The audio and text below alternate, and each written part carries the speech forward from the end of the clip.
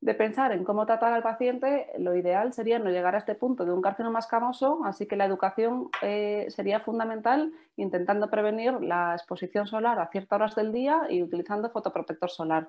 Ya cuando una vez tenemos instaurada la lesión, si hemos concluido el estudio completo del paciente con un examen físico de cuerpo completo, biopsia, estudios radiológicos y citológicos en el caso de que exista sospecha de afectación ganglionar, procederemos al tratamiento. Inicialmente, el tratamiento del carcinoma escamoso cutáneo primario común, el tratamiento gold estándar es la cirugía, ¿vale? Intentaremos siempre hacer una resección con márgenes de seguridad. En el caso de que sea una lesión de bajo riesgo, las guías nos recomiendan que hagamos una resección entre 4 y 6 milímetros de margen de seguridad macroscópico. Y en las lesiones de alto riesgo, el consenso generalizado es unos márgenes mayores, entre 6 y 10 milímetros, o bien podemos recurrir a técnicas tipo cirugía de Mohs, en las que el patólogo de forma intraoperatoria nos va asesorando sobre los márgenes quirúrgicos. Se obtienen secciones horizontales de la pieza y entonces mediante estudio en parafina o bien estudio en congelado, pues nos va diciendo si los márgenes de la lesión están libres o no. ¿Qué hacemos cuando después de la cirugía el patólogo nos dice que hay un margen positivo? Pues de ahí está el papel fundamental del comité de tumores. Habitualmente lo ideal, siempre que se pueda, por la zona de la lesión y lo que tengamos las estructuras vecinas que tengamos alrededor, es intentar hacer una ampliación quirúrgica, ¿vale? Con tratamiento gold estándar, siempre cirugía en estos casos. Si por el contrario no fuese posible, podemos administrar al paciente radioterapia, a veces asociada a terapias sistémicas anti-PD1, o bien en pacientes no candidatos a radioterapia asociaremos solo la terapia sistémica. Además, existen pacientes que no quieren operarse, entonces, o bien por su propio deseo o por comorbilidades que tenga. Entonces, en estos casos, pues también plantearemos la opción de la radioterapia asociadas a terapias sistémicas o bien la terapia sistémica aislada en caso de pacientes que no sean candidatos a radioterapia.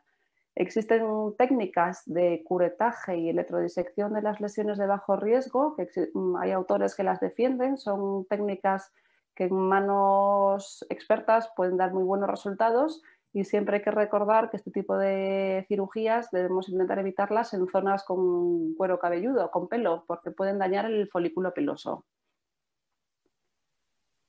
A continuación os pongo unos casos de cirugías de carcinomas escamosos comunes, ¿vale? Vemos esta lesión en el dorso nasal, se realizó una biopsia con resultado de carcinoma escamoso, entonces fuimos a quirófano, hicimos una resección de la lesión con márgenes de seguridad e intentamos reconstruir con un colgajo de frontonasal para la reconstrucción de este defecto, aportando piel de la misma zona para intentar disimular las secuelas estéticas que pueden presentar estas cirugías al tratarse de un territorio tan sensible como es la cara.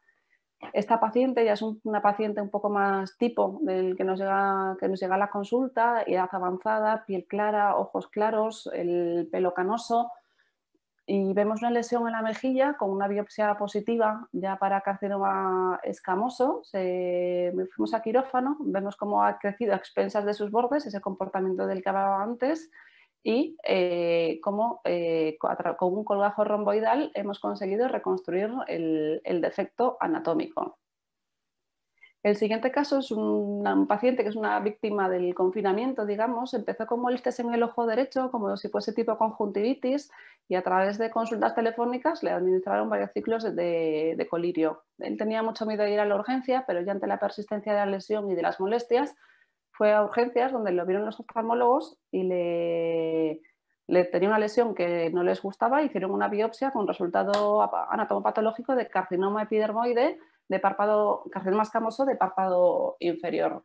Al hacerlo en resonancia vimos que ya existía una afectación del globo ocular, por lo que tuvimos que hacer una exanteración orbitaria que incluía también parte de la pared medial de la órbita y el reborde infraorbitario. Para reconstruir el defecto hemos utilizado un colgajo temporal para rellenar la cavidad orbitaria y un injerto dermoepidérmico supraclavicular.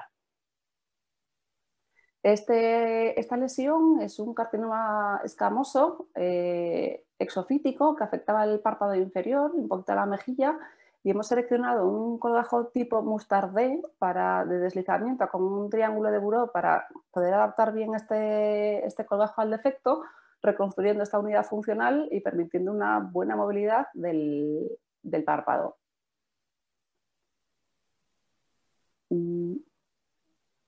Perdón, porque esto ha dejado de pasar la diapositiva.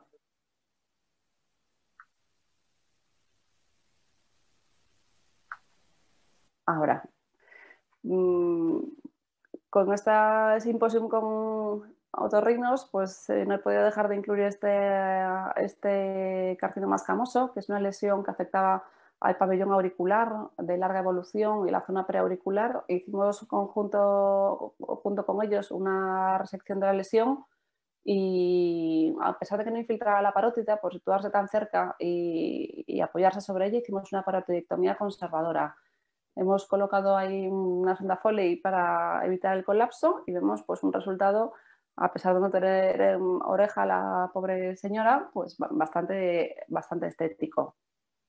Por último, este defecto de ala nasal es un defecto de espesor completo, pero es un carcinoma escamoso. Hicimos una combinación de colgajos y de colgajos locales. Hemos utilizado un injerto de concha para intentar dar soporte a esa ala nasal.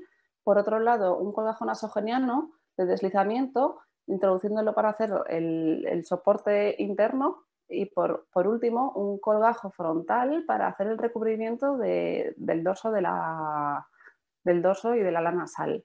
En un segundo tiempo seccionamos y readaptamos el pedículo del colgajo frontal y vemos el resultado estético que vosotros los cirujanos, como otorrinos, estáis muy acostumbrados a la reconstrucción de la nariz, pero nosotros tenemos bastante menos pacientes, con lo cual nos hemos quedado bastante satisfechos con estos resultados. ¿Y qué sucede con los tumores localmente avanzados? Pues como decíamos antes, por definición, la cirugía y la radioterapia no son curativas, por tanto, deberían ser valorados en un comité de tumores multidisciplinar, en el que participamos tanto los cirujanos como los oncólogos y valorar cada caso de forma individual para ver qué es el mejor tratamiento que le podemos ofrecer a nuestro paciente. Por tanto, en enfermedades no operables podemos proponer radioterapia asociada a terapias sistémicas y en pacientes no candidatos a esta radioterapia podemos proponer terapia sistémica solo con anti-PD1. Teniendo a continuación la ponencia de la doctora Escobar, no me voy a centrar en esto porque es un referente a nivel nacional e internacional sobre el tema. La afectación ganglionar para nada es una contraindicación quirúrgica. Entonces tendremos que hacer, si existe una afectación cervical, un vaciamiento cervical de los niveles 1 a 5 en teoría y en ocasiones también una parotidiectomía superficial conservadora. Cuando el patólogo nos da los resultados definitivos, sabemos que si existe más de un ganglio positivo menor de 3 centímetros, ese paciente se podría vigilar o bien tratar con radioterapia. Si ya tenemos más de 2 ganglios positivos o uno mayor de 3 centímetros, siempre que no exista extensión extracapsular, plantearemos al paciente radioterapia y ya ofreceremos tanto la radioterapia como un ensayo con terapia sistémica a pacientes con afectación extracapsular o con tratamientos incompletos.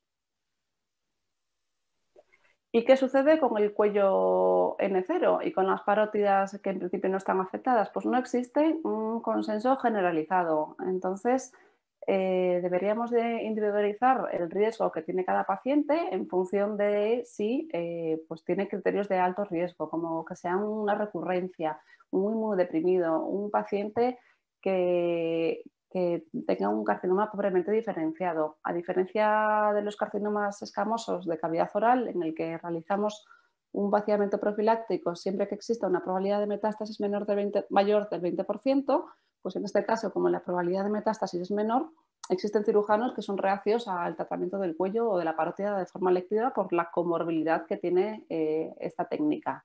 Entonces, no está muy claro todavía los criterios de alto riesgo en este aspecto. Y con respecto ya por último, para concluir, con el papel del ganglio centinela todavía está un poquito por determinar, a diferencia de otros tumores cutáneos, como puede ser el melanoma o el tumor de Merkel, en el que sí que existe un claro papel de esta técnica. Así que, como conclusiones, pues señalar que el tratamiento quirúrgico es siempre el de elección si conseguimos una resección tipo R0, que sería fundamental unificar los criterios de alto riesgo para que todos hagamos lo mismo y que son más necesarios más estudios acerca de la biopsia del ganglio centinela. Además, sería interesante hacer un consenso sobre el manejo del cuello N0 y que, bueno, pues siempre existe ahí una línea de esperanza con las nuevas terapias sistémicas para ofrecérselas a nuestros pacientes que están ya en estadios más avanzados. Muchas gracias.